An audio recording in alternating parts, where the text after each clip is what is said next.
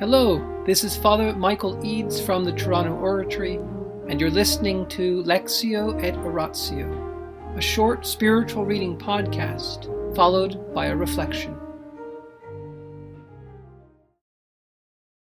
Imitation of Christ, Book 1, Chapter 5, about reading of Holy Scripture. It is for truth, not for literary excellence, that we go to Holy Scripture. Every passage of it ought to be read in the light of that inspiration which produced it, with an eye to our soul's profit, not to cleverness of argument.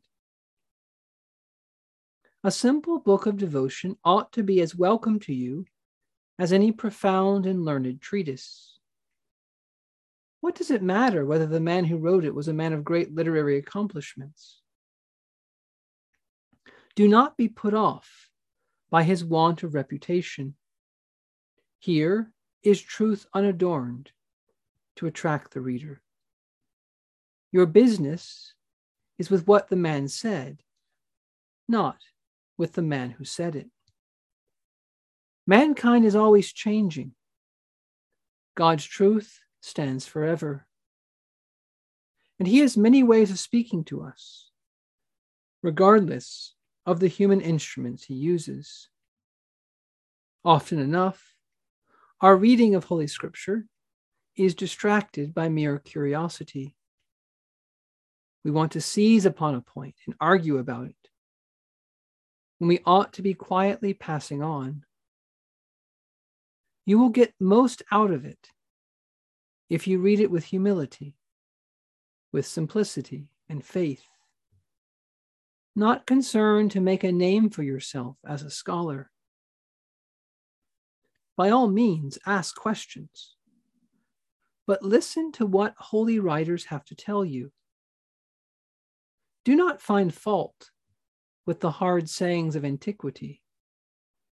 Their authors had good reason for writing as they did. In the name of the Father, and the Son, and the Holy Spirit. Amen. Angels of God, our guardians dear, to whom God's love commits us here, ever this day be at our side, to light and guard, to rule and guide. Amen.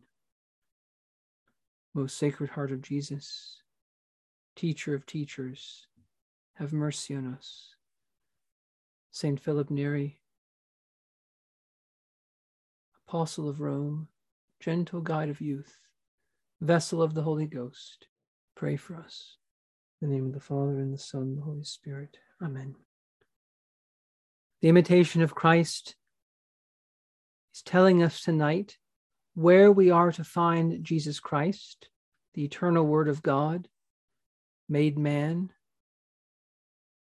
We are to find him in the Scriptures.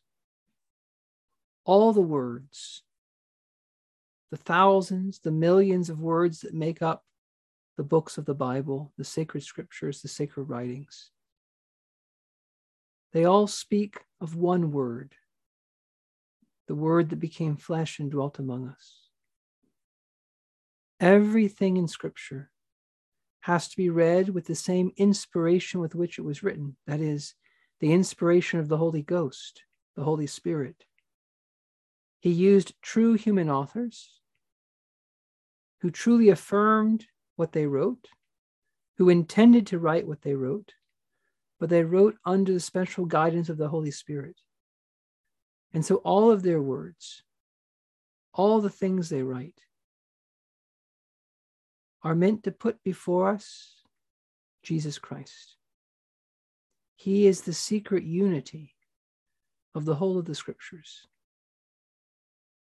And insofar as the books were inspired to make known to us God's word, his ultimate word, his Son, so we have to read them in the same light. We have to go to them looking for the Son. What does this passage tell me about Jesus? And once we think about that, then we ask another question. Jesus is God and man. In this passage, what is this telling about Jesus? And therefore, what is it revealing to me, telling me about God. But also, insofar as he is man, it's telling us something about ourselves. What is this telling us about God? What is this telling us about ourselves? But God's word is not an empty word. It goes forth and doesn't return fruitful. No, God's word is a word of challenge, a word that's inviting us to make a response.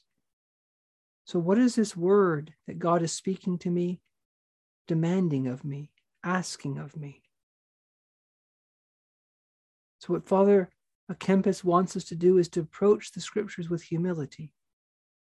As you can tell, he's got a running critique, a running dialogue with more intellectual types, scholars, thinkers, people who are puffed up with their learning at these big European universities that were becoming more and more popular, more and more wide known, more and more sophisticated. And so in these early chapters, he's hammering away at their vainglory, at their overambitiousness, at their lack of simplicity and humility before the mystery of God, before the mystery of themselves, before the mystery of the scriptures. And we know that God has revealed himself above all in his Son. God spoke in many and various ways, Hebrews says, but in these last days he has spoken to us through his Son. And that Son, the Word, is transmitted to us through the liturgy of the church, which makes present Jesus Christ's body, blood, soul, and divinity on our altar, makes him present in the other sacraments. But that word is also transmitted to us through the scriptures. And so when we read those texts, Christ is being made present to us. He's there before us. He's contained there. Let us read them with the same inspiration they were written. No one can say Jesus is Lord except by the Holy Spirit. We come to encounter you, Jesus, in the scriptures. We come to be taught by you, Jesus, in the scriptures. We come to be challenged by you. In the name of the Father, and the Son, and the Holy Spirit. Amen.